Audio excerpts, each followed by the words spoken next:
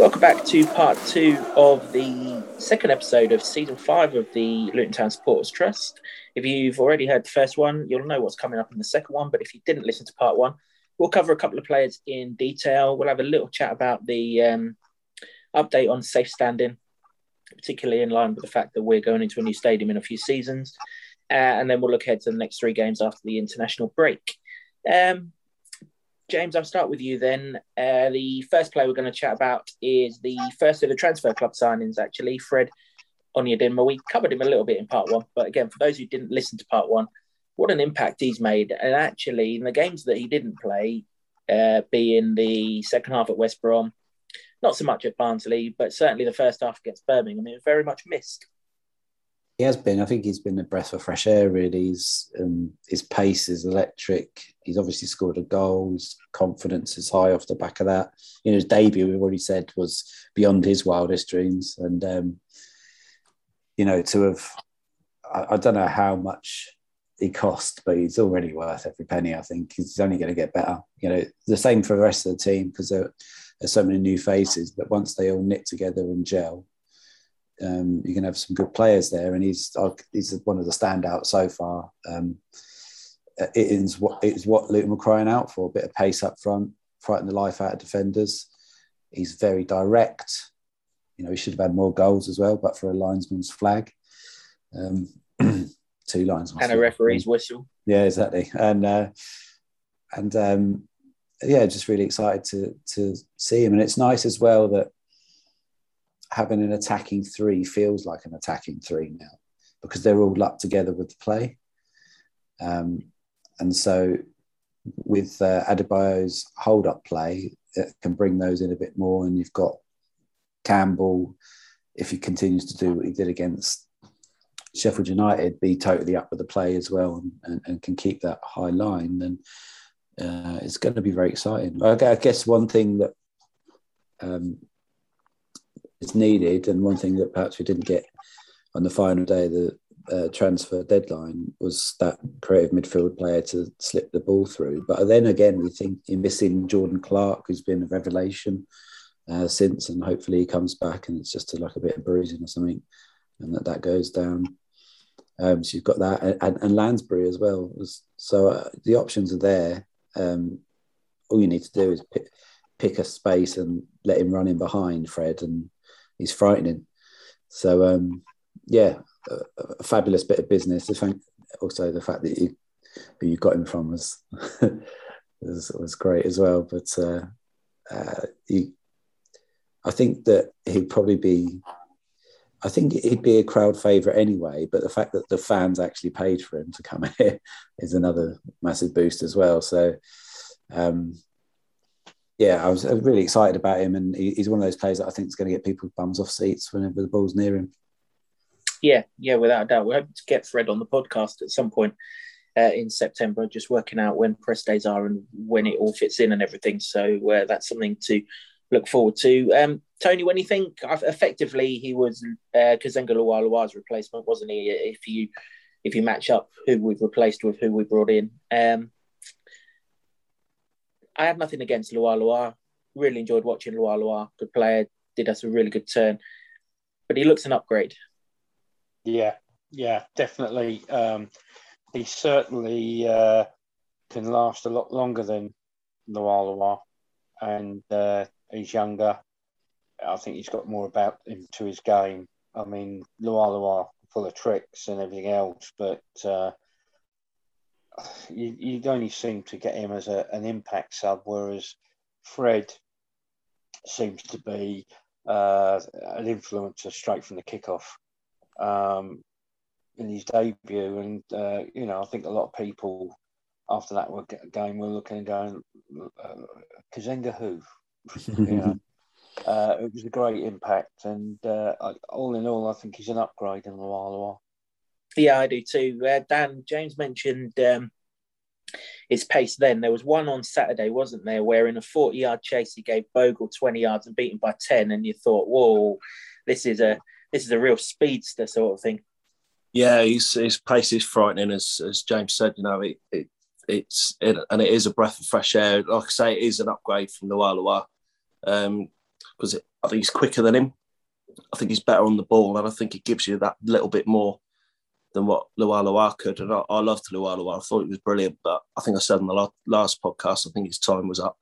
But yeah, Fred's come in, had the dream debut, and he was ineffective at West Brom. I'm not going to slag him for that because, we weren't at the races for a long time in that game. But largely what I've seen, he's got pace to burn, and he's only going to keep developing and getting better.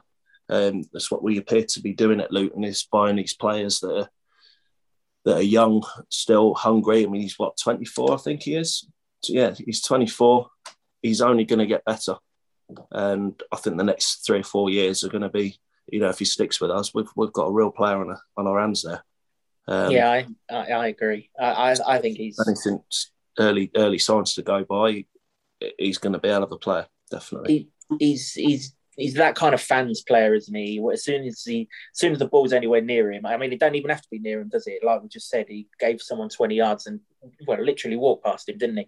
That was a Premier League defender as well. Whenever the ball's anywhere near him, you're on the edge of your seat, aren't you? Because something's going to happen. Either he's getting wiped out or, he's going to create something. It's going to be good to watch this season. Exactly, and what's refreshing as well for a new signing, I don't know if any of you guys have noticed it, but he plays with a real smile on his face, which tells you that he's settled in already. And you don't, when you get a new signing or a number of new signings as we've had in one go, playing in the first game, you don't always see all of them hitting the ground running, and he certainly has, but he's playing like he's been here a couple of years already. Which is refreshing. It's really nice to see, considering he's only been in the building 5 minutes and he's made such an impact already. So really, really happy with him. I think he knew he was going to be, he knew from Christmas he was going to play, didn't they? Because they couldn't. Yeah, you're right. So if you know that you wanted, I guess that helps. Yeah. And it's at this point that Tony pipes up and says that he's playing in front of a crowd rather than at Wickham, and etc., etc., etc. You know me too well, Kev. You know me too well. In fact, actually, I think it was at Bedford that I actually said to Fred, I said, how does it feel to upgrade? And he just looked at me and gave me a great big smile and started laughing. So, yeah, but it's refreshing to see that. But one of the things that I think is fantastic is the amount of pace we've now got right across the front line. I mean, which is something that we've been lacking for a long time. It's not just the pace, is it? It's the athleticism as well. All of them. I mean, if you take Saturday's team, even Musgrave, it's got bags of pace. Jordan Clark. I mean, we've mentioned throughout the podcast Alan Campbell. There are a couple of others that we've not even seen yet, like Dion Pereira, Mendes Gomez. Jerome as well. If you look at he's 35, isn't he? And look at the speed he's got on him. He's just unbelievable. Yeah. And that gives us an option. And that's one of the things I like about Jerome. He's got the pace, he's got the nous, but he also puts himself about as well, which is good. I think we've got so many options there as well. We really have. Let's move on to the second one, who we're going to cover, which is Gabe Osho. I have to admit, I followed him last season when he was at Rochdale, but they seemed to concede God knows how many goals, and I was thinking, what's going on here? Obviously, we sent a guy out who should be dominating League One, and they're conceding 4 goals every week. I'm not sure he's up to the mark, but actually, he's come back. He played well in the pre-season friendlies that I saw. Excellent against Peterborough when he wasn't shooting his own goal, and even better against Sheffield United, wasn't he? In a different role, defensive midfield role. And it's that really that I want to focus on, because I don't know if we've outgrown Glenn Ray. That's probably for another podcast. But there is a hole there, isn't there, in defensive midfield? Is he the one to fill it, James? Yeah, potentially. I mean, it's only one game, but he did everything right. He protected that defence and helped the team keep United to very, very minimal chances. In fact, they had one chance, really, didn't they? First few minutes, and that was it, really. But his distribution was good as well, which surprised me. Because I think when he came, they said he could play anywhere across the back line. But to then have the confidence to play with the ball is another thing. But and you could say that what he did was the simple stuff, but that's all you need from a defensive midfielder. You need someone there who's got the nous to break up the play and then pop it off to another player to start off attacks. Unless N'Golo Kante who can do everything, that's what you want.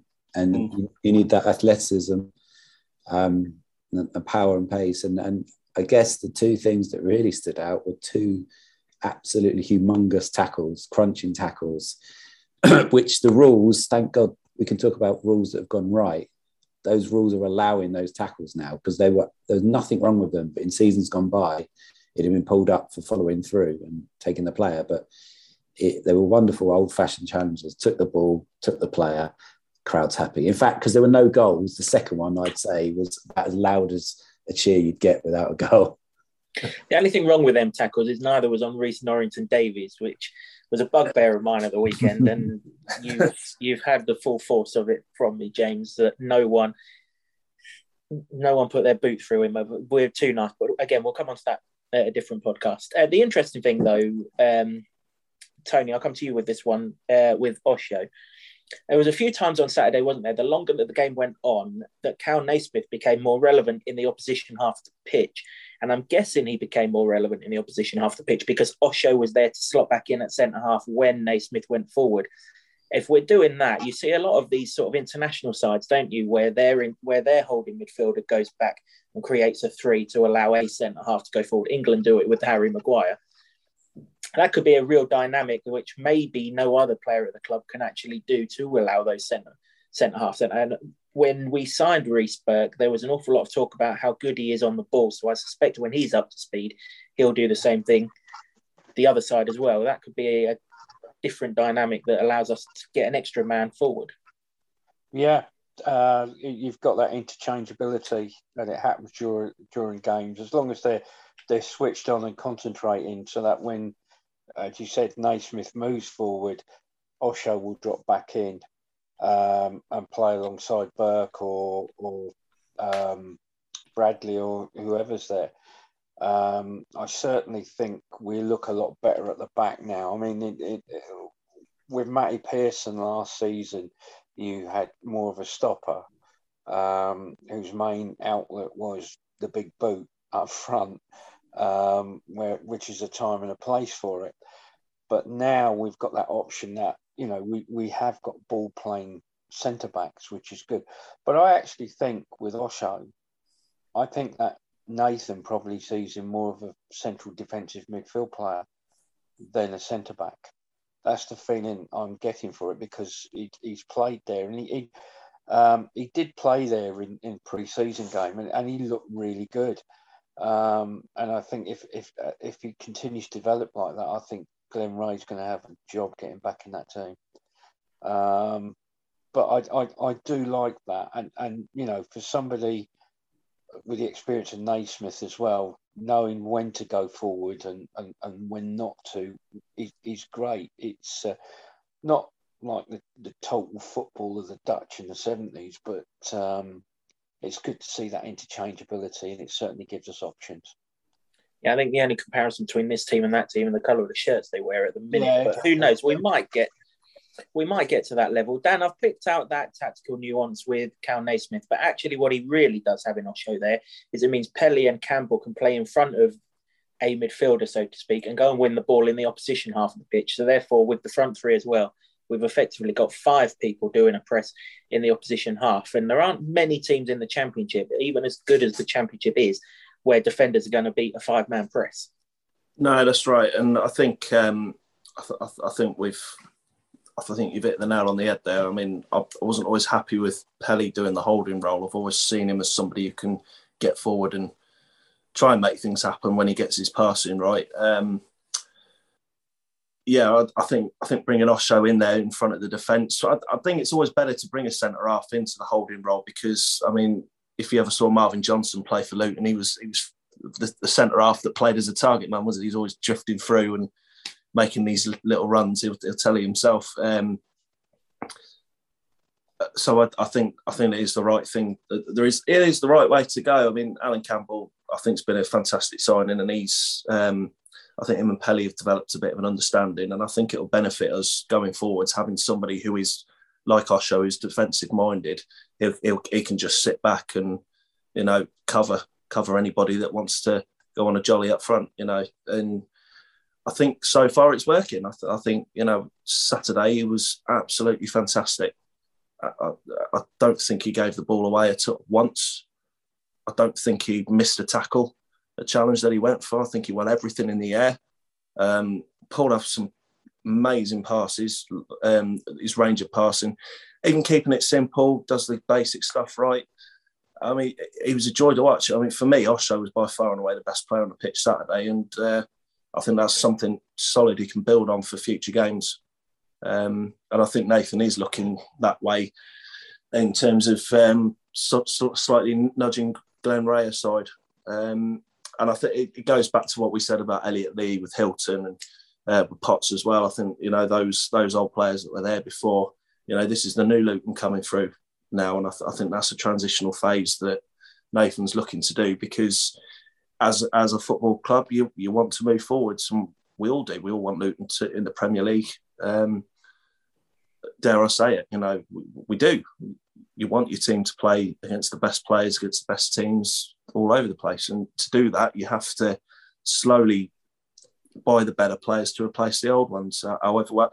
And that's just how football is. It sounds ruthless on those guys that got us up here, but that's football. And I think people like Osho are the way forward based on what I've seen of him so far. He's a very, very welcome addition in there. I think he'll push on. Yeah, he's another one who fills this athleticism box that we seem to be ticking an awful lot of. I'm really interested to see actually how we go with Osho over the remainder of the season. I don't expect him to play there every game purely because it's a demanding role and he's still a young kid. There will be times where Lansbury play there. There'll be times where Pelly plays there. There'll probably be times where Glenn Ray plays there. But there'll be improvement in Osho, and I'm looking forward to seeing it, and I'm really looking forward to seeing Fred for the rest of the season. James, it came out last week that a bill has been passed that safe standing is going to be allowed in this country. There hasn't been standing in top flight or second tier grounds since the infamous Hillsborough incident back in the late 1980s. So we're going on for 35 years without that. How do you see this? Is this a move that you support? 100%. Yeah. I mean, yeah, you're right that there was a huge sea change after Hillsborough, and that was right. But I think the circumstances of that were not they're not necessarily to do with standing, as we all know. It's been decades now of evidence about it, and convictions and whatnot. Probably still not the right results, but those families are fighting on. It was right that there was a review about football stadium there. I mean, that one particularly, that stadium was falling apart at the time. No, it still is. Not just at the time. It still is, yeah. But I think, and this is going to be an older headed view because the younger fans won't know any difference unless maybe watching the conference. But I think that the atmosphere around football is slightly lacking, has always been slightly lacking from being seated. No, I don't propose that you go back to the old way of standing, which was, I mean, you could be at the back of the terrace and end up at the front with a goals celebration, because there was just nothing in between. This safe standing is sort of a halfway house, I guess, because there's going to be none of that. You're not going to have that swell of bodies that go around and stuff because of the way it is. It's sort of barriered to a certain extent that allows you to stand up, but you're not going to get a crush of people or anything. And the fact that technology is around and it's been trialled in other countries, I think Dortmund do it, don't they? particularly well. And everybody's seen the yellow wall at the Dortmund Stadium and how amazing their atmosphere is. You know, the atmosphere, I think, is the thing that will benefit. And we often talk a lot about the atmosphere at Kenilworth Road, and when it's rocking and stuff. But there is times as well, say the first half against Sheffield United, where it's deathly silent because nothing's happening. And I think if you've got that sort of more of a bit of movement in the crowd and people standing up, I mean, it's not going to be everywhere. It's not going to be like it was where everybody stood up, I guess, but there's still going to be people who want to sit down. But there are people that want to stand up, and there's always been people that want to stand up, and you've had decades of being told to sit down. You think it needs to happen, and I welcome it all. I just hope it comes in, and there's a huge chance for Luton now, particularly with Powercourt, and I've always thought that, because it's been sort of bubbling away in the background, the safe standing. And it's sort of coming to the fore at just the right time, I think. And I wouldn't be surprised if the sort of redesigns they're doing and the reworkings allow for that. You know, we've already got a 17,500 seater stadium that can be expanded to 22. That stadium is going to be adaptable to any sort of new developments that come along. I'm convinced of it, and safe standing, I think, for me is a no-brainer. Yeah, I'm absolutely certain it will, because as Tony will acknowledge every time we're in a meeting with the trust with Gary Sweet, I always ask him if there's going to be procedures in place for safe standing, should by the time Powercourt come along, safe standing be approved, because it's been talked about, hasn't it, for 4 or 5 years about, you know, potentially it coming in, and he's always said yes to me. So I'm pretty certain that there will be spaces in Powercourt for it. I've actually been safe standing in America when I went and watched an MLS game, and I went with someone who didn't want to stand, and that's fine, because you can still sit in, it's rail seating, you can still sit in your seat, and you will still see above the person that's in front of you. So if you don't want to stand, you don't have to, but there are plenty of people at football, myself included, who wants to stand, and we should be allowed to. And this is going to bring that in. Tony, how do you see it? Positive, negative, what in between? Where are you? Positive, very positive. I think it's a great move. It's great news.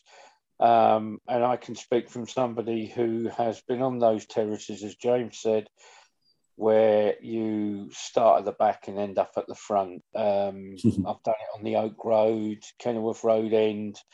They were great, but sometimes a bit scary, because I was a young kid, but they were great.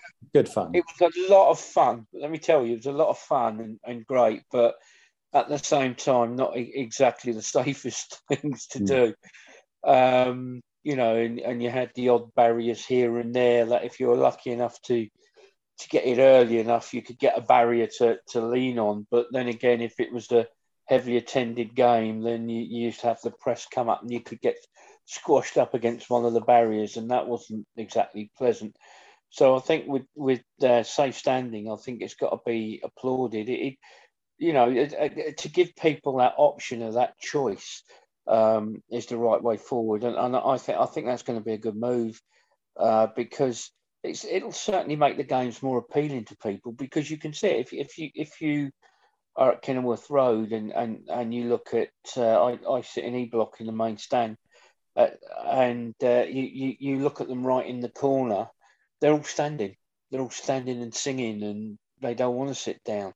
And I think at games, you know, I've been in the unfortunate situation where I've gone to a game and I sat and there were people in front standing, and it causes aggravation, you know, because you're saying, look, you know, will you sit down? I mean, I can stand, but then it blocks people behind me, and you know, there are some people who can't stand all the way through a football game. So, you know, you tell them, look, go to the back and stand up there, but some people don't listen, and it can get a bit heated with people, because if I went to a game and I'd paid for a seat, I certainly wouldn't be very happy that I paid the money to sit and I ended up standing. I mean, it raises questions about how much tickets will be in standing areas and things, but it's nice to have that option, and you know, it's not going to increase capacity to any extent, I think, because you'll still have the same situation where you'll stand where your seat is, or so there'll be no extra people in. So it won't be like how it was in the 70s and 80s, where it was sort of like you could cram people in and pack them in, and we had 15, 16, 17,000 in Kenilworth Road.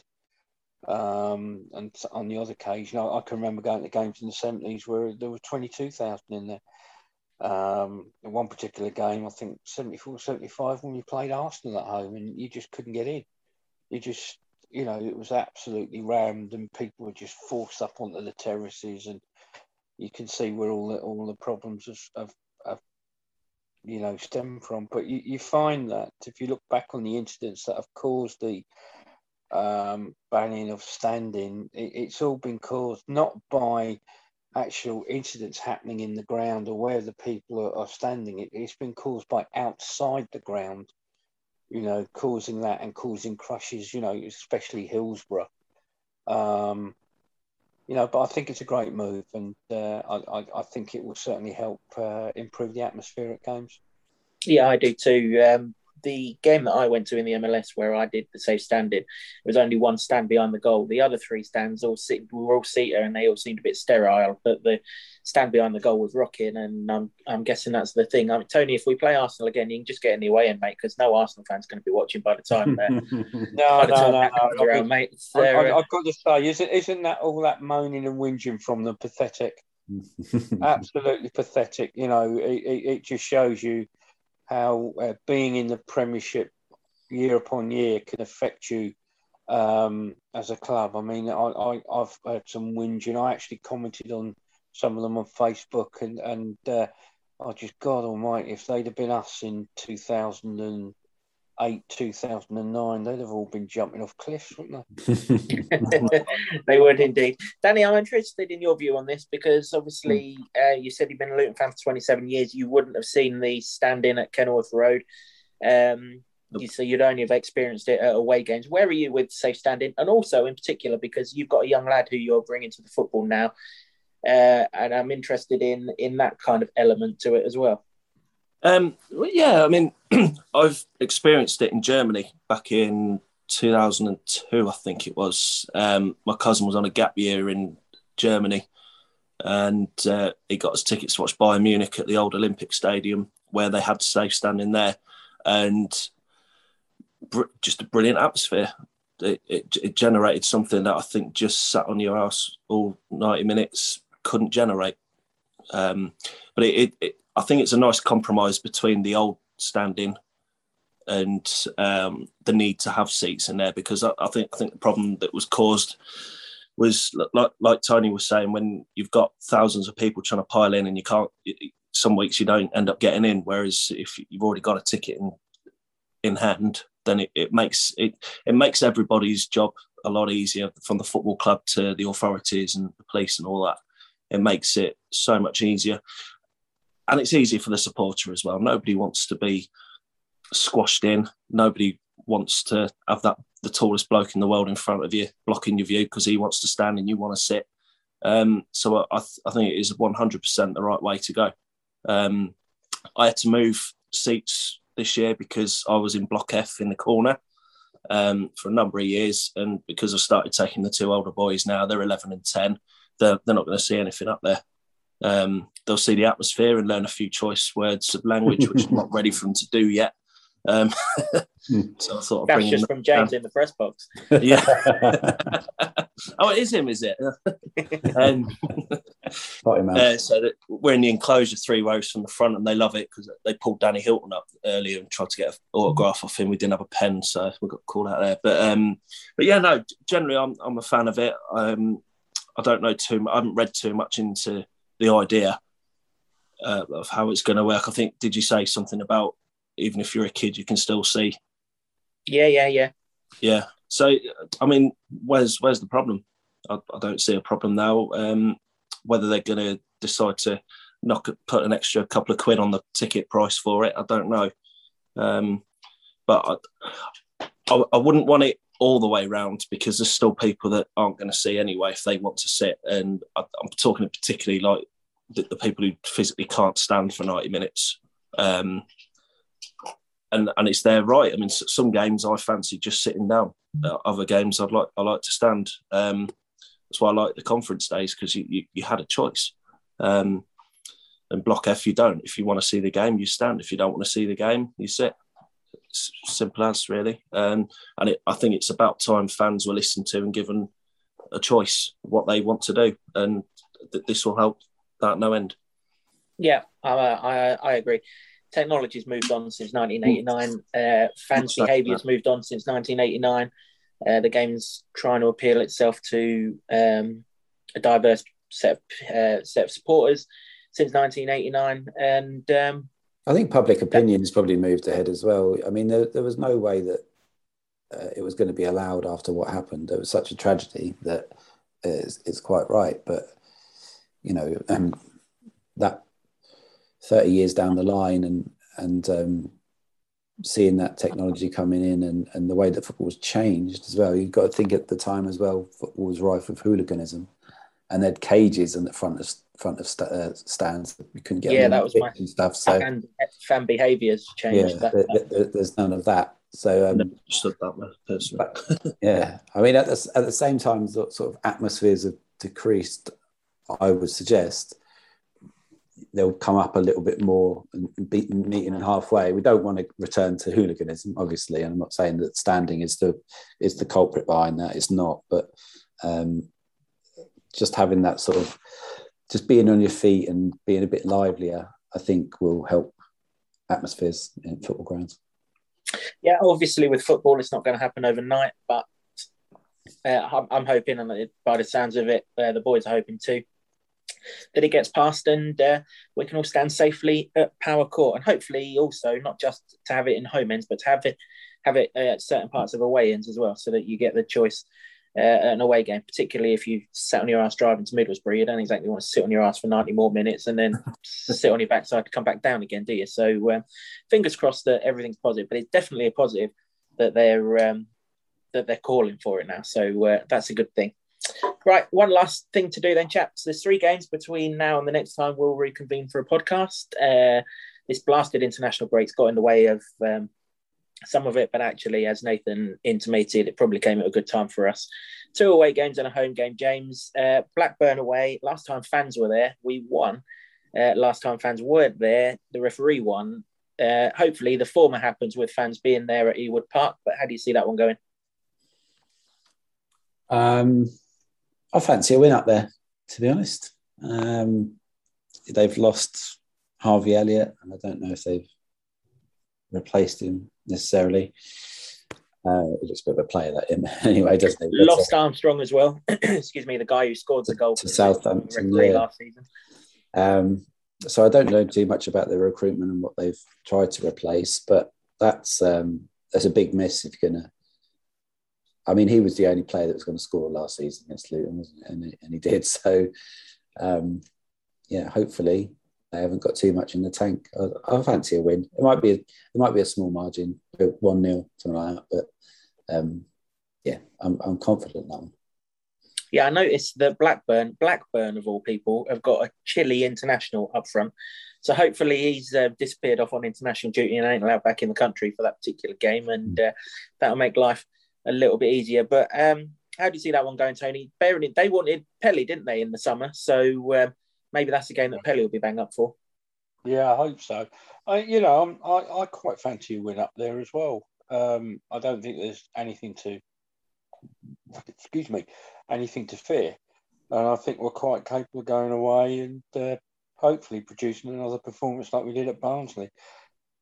As I said, they've got nothing to fear. Also we've now got Amari Bell.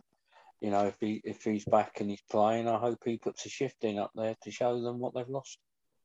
Yeah, that's a good point. I actually forgot about him. It still dazzles me that they've got a Chile international. I mean, he's an English fellow, though, isn't he? But he is an English fellow, but they've added Diaz to his name just to make him sound Chilean now. Yeah. I mean, that's done it for me. That has you're Chilean now, mate. Fair play to you. That's got me that as. I'm not going to say anything bad about Blackburn, though, Dan, because they played their part in the Great Escape for us, scoring a couple of goals for us that famous night. Hopefully they score a couple more a week on Saturday. Would be nice. would be nice. Yeah, I'm just having a look at their squad now. Yeah, it's funny that they've got a Chilean guy from Stoke. Most people in Stoke are cold, aren't they? So, that's an unusual combination, isn't it? yeah, Cold-hearted. I don't know about cold, but that's for another thing. Cold Tuesday night in Stoke, anyone? Yeah. I'm full of rubbish dad jokes. I do apologise. Yeah, I mean, I'm with the boys really. I fancy us to win it. I don't really see any, but maybe Bradley Dack might cause us a few problems. He usually does cause people problems whenever I see them on the highlights programme. I know they've just signed a lad from Lincoln. Best mate's Lincoln fan. He talks about him a fair bit. We were linked with him. That Teo Eden. Fullback, isn't he? Yeah. Apparently we were linked with him. He's pretty decent, apparently. I'm not worried about them at all, really. If we get a draw, I'll be happy. As I say, with any away game, I'm always happy with a draw. It's not the end of the world. Delighted with a win, obviously. If we lose, I should be pissed off because I don't really see much from them, to be honest with you. I think they're just an average championship club that are sort of sitting there and not doing a lot, really. That's how I see that. So I fancy a win. I don't think there'll be any Chile internationals in the opposition against Bristol City on the Wednesday, but it may well be Chile on that particular night. Football was crap. I'm with you. Football was crap last season, wasn't it, James? But actually, the Bristol City away game was one of the more entertaining games, even though we had to go 2-0 down to make it entertaining. How do you see that game? Bristol City don't look to have improved based on their results, but they did beat Cardiff on Saturday. They've had the same start as Luton, really, haven't they? Points-wise, they're 2 goals better off in the goal difference, but they're still only on not goal difference. So there's nothing to fear from them. It still lingers in my memory that 2 seasons ago at Ashton Gate, how absolutely terrible Luton was. If they put in a shift like that, then they'll deserve to get beaten. But I think it's one of those where it'd be an even game, and I think they can well nick that, no trouble. I think, it would be a small margin. I wouldn't mind, again, if they went away all season, win 1-0 all over the shop. I'd love it. Yeah, we seem to be coming up against an awful lot of old boys in that Bristol City game, Tony. Obviously, Jada Silva, Tyreek Beckinson's also there. Chris Martin's up front, if you include him as a Luton old boy, which I suppose we should do, given that he had a wonderful season with us. How do you see that game going? It's a difficult one to call. As James has said, they're a very similar start to us. I think I'd be happy with a point there. I think it's going to be a very, very close game. And I see it something like 1-1 or 2-2. Dan? Much the same as Tony, I think. Again, looking at their squad, they have got names in there, but they're old heads. You know, I mean, you've got Matty James, who's a Bupa patient with a football problem. He spends forever out. Andy King hasn't done a fat lot in the last few years. And Andy Wyman's been there forever, not doing too much, really. Backinson's hit the heights there, hasn't he, leaving us? I think a draw. I've been, like I say, with away games, I'm always delighted with a draw. But yeah, I'll take anything off them. I know Nigel Pearson's sides are pretty difficult to beat, even though we came away with the points last year. That was another game of 2 halves. So I distinctly remember watching that. We were 2-0 down at half time, and I had to go to the mother-in-law's to pick the kids up. And I remember watching it on the phone on the way over. And by the time I got there, it was 3-2, and I was like jumping around the car and that. So some of that again would be nice, definitely. Yeah, if it's going tits up in the first half, couple of weeks' time, just toddle off out and see if it turns around. Yeah, absolutely. James, last time we played 2 away games in succession, the first home game was, well, a nightmare. We don't tend to have a particularly great record against Swansea, home or away. Is that going to change this time around? They don't seem to have started very well. I must say that much. They don't. They've had a mixed transfer window as well, haven't they? They've lost Jamal Lowe, but they've got in Obafemi from Southampton, striker, and Lost the right back as well, didn't they, to Burnley? Roberts. Yeah, but they've signed Reece Williams from Liverpool, who did a good turn for them last season in the absence of Van Dijk. So Swansea getting a loan from the Premier League. Who saw that coming, eh? yeah, exactly. So yeah, it's a difficult one to call for that because they have to get those players bedded in. They had a couple of deals fall through, so hopefully their plans aren't as solid as they like. But yeah, I think they've probably got a whole new striking line up there, haven't they? Who was the other fella that used to be up front? Ayew. He's long gone, isn't he? Yeah, he's gone.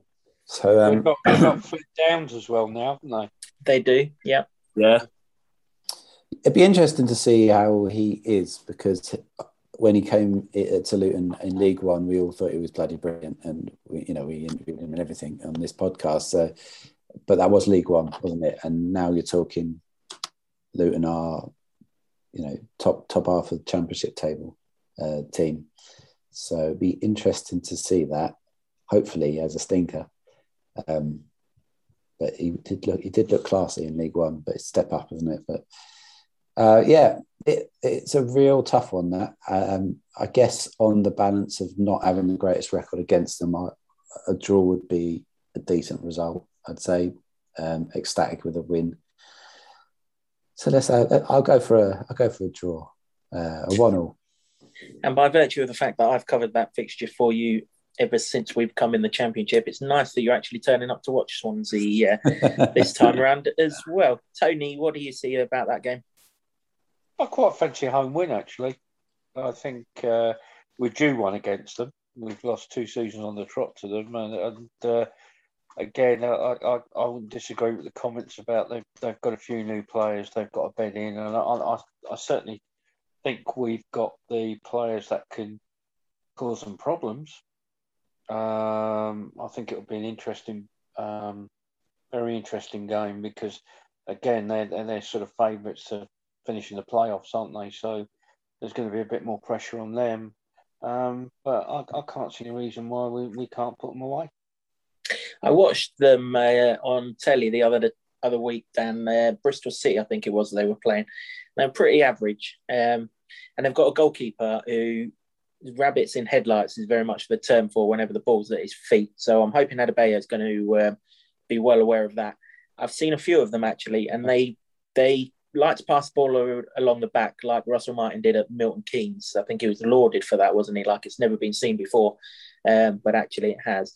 But they're not very good at it. So we might have plenty of joy with our press against them. That's what I'm hoping anyway. Yeah, I would say the only passing across the back I will implore is if it's the other team doing it, because I can't stand us doing it. Sluga gave us a fucking heartache in the opening moments of the Peterborough game when he let the back pass go under. I think you have to concentrate too much, and footballers shouldn't be allowed to concentrate too much. Anyway. You're assuming they're capable of it, Dan. Do you know what I mean? It's like Harry Cornett's opening goal, bless him. Like the oldest lad said, how did he miss that? I said, because he had too much time to think. You give him too much time to think, oh, fuck it. So, but yeah, going back to, I forgot the question. To be fair, sorry. How are we going to do against Swansea? Sorry. Do you see us beating Swansea? Yes. Yeah, I think we're due one. Looking at the previous record we've had, I think the last time we beaten at Kenilworth Road in the league was about 20 years ago. So we're definitely due it now. Like I say, I don't think they're particularly great either. They haven't really got anybody that stands out anymore. Like you say, the best players they had from last year have gone on. Yeah, and if this goalkeeper's like Sluga is, like a bad Sluga, we're all right, I think. You got Flynn Downs in there, as mentioned. Morgan Whittaker's meant to be decent, but I think they're just names to me, a lot of these, and they've never really pulled anything up. And I don't see how they're still spending money when the parachute payment must have stopped from the Premier League now, mustn't it? I think they've been there a few years now. So I think, again, they're turning into Blackburn slightly without realising it. They'll just be an average Premier League side, Championship side that we can take. That's why they've got Russell Martin in, isn't it? Exactly. That's another thing, I suppose, a new manager, isn't it? So I think they're probably looking at the way he played Milton Keynes as the return of the Swansea style that was under Martinez and Rodgers and Laudrup and all that. But it does take time, doesn't it, to implement. Yeah, exactly. And I think Swansea are one of them clubs that you're not going to get a lot of time as well. Like a lot of Championship sides, you don't get. You get 6 to 12 months, and if you're not hitting the ground running, you're out, and someone else comes in. And I think it's unsettling for players. I mean, Swansea have had a couple of manager changes through no fault of their own. I think they're Potter, didn't they? Moved on to Brighton, and I think that sort of thing can be a bit disheartening. It was the same with us when we swapped the Welsh Jones for the Goofy one, and that didn't quite work, did it? So. It does have a knock-on effect to the players. I mean, the same players now are virtually holding their own in the Championship. So that tells you what a difference a manager can have. So he's from MK, and so he's not going to have a positive impact on them, I don't think. So I think they're fully beatable, definitely. Yeah, I'm always reluctant to get behind the losing playoff side. There always seems to be that hangover always seems to be an extended one, doesn't it? The team that loses in the playoff final, which obviously Swansea did to Brentford last season. So confident that we're going to get 3 pretty decent results in those games. Before we finish, all that there is to point out, if you access this podcast via the Luton Town Sports Trust website, you'll already know it's got a new design to it. If you don't, pop along to that website because it does have a new design to it. We've had a refresh of our website. Lots more on there, so take time to have a good look around. Still at the same address that it was before, www.lutontownsportstrust.com. Just a rejig for the new season and a lot jazzier. And if you are a trust member, which hopefully you are if you're listening to this, if you get someone to sign up to be a member of the trust between now and the end of September, you will go into a prize draw to win a signed Luton Town shirt from last season. One member joins, you get 1 entry in, but for each member that you get to sign up, you get an extra entry into the draw. So as many members as you can get joined for the trust, you get a better chance of winning one of last season's signed shirts. Gents, it's been eventful as always. Thanks for keeping me company for this part and the first part of the podcast. James, I wish you well in all your travels to all the games. Chaps, you two, looking forward to seeing them in the home and away end as well. Hope you enjoy those 3 games. And here's to, a good September, really. So thanks, everyone, for listening. We will return later in the month with another full podcast. As I say, we are hoping between now and then to have Fred Onyedinma as a special bonus podcast. So if you've not already liked, subscribed, or everything else, do that, and then you'll know when that comes out, because at the time of recording I don't have an exact date for that, but we will get him along and I'm sure he'll be great. But for now, thanks for listening, thanks everyone, and see you next time.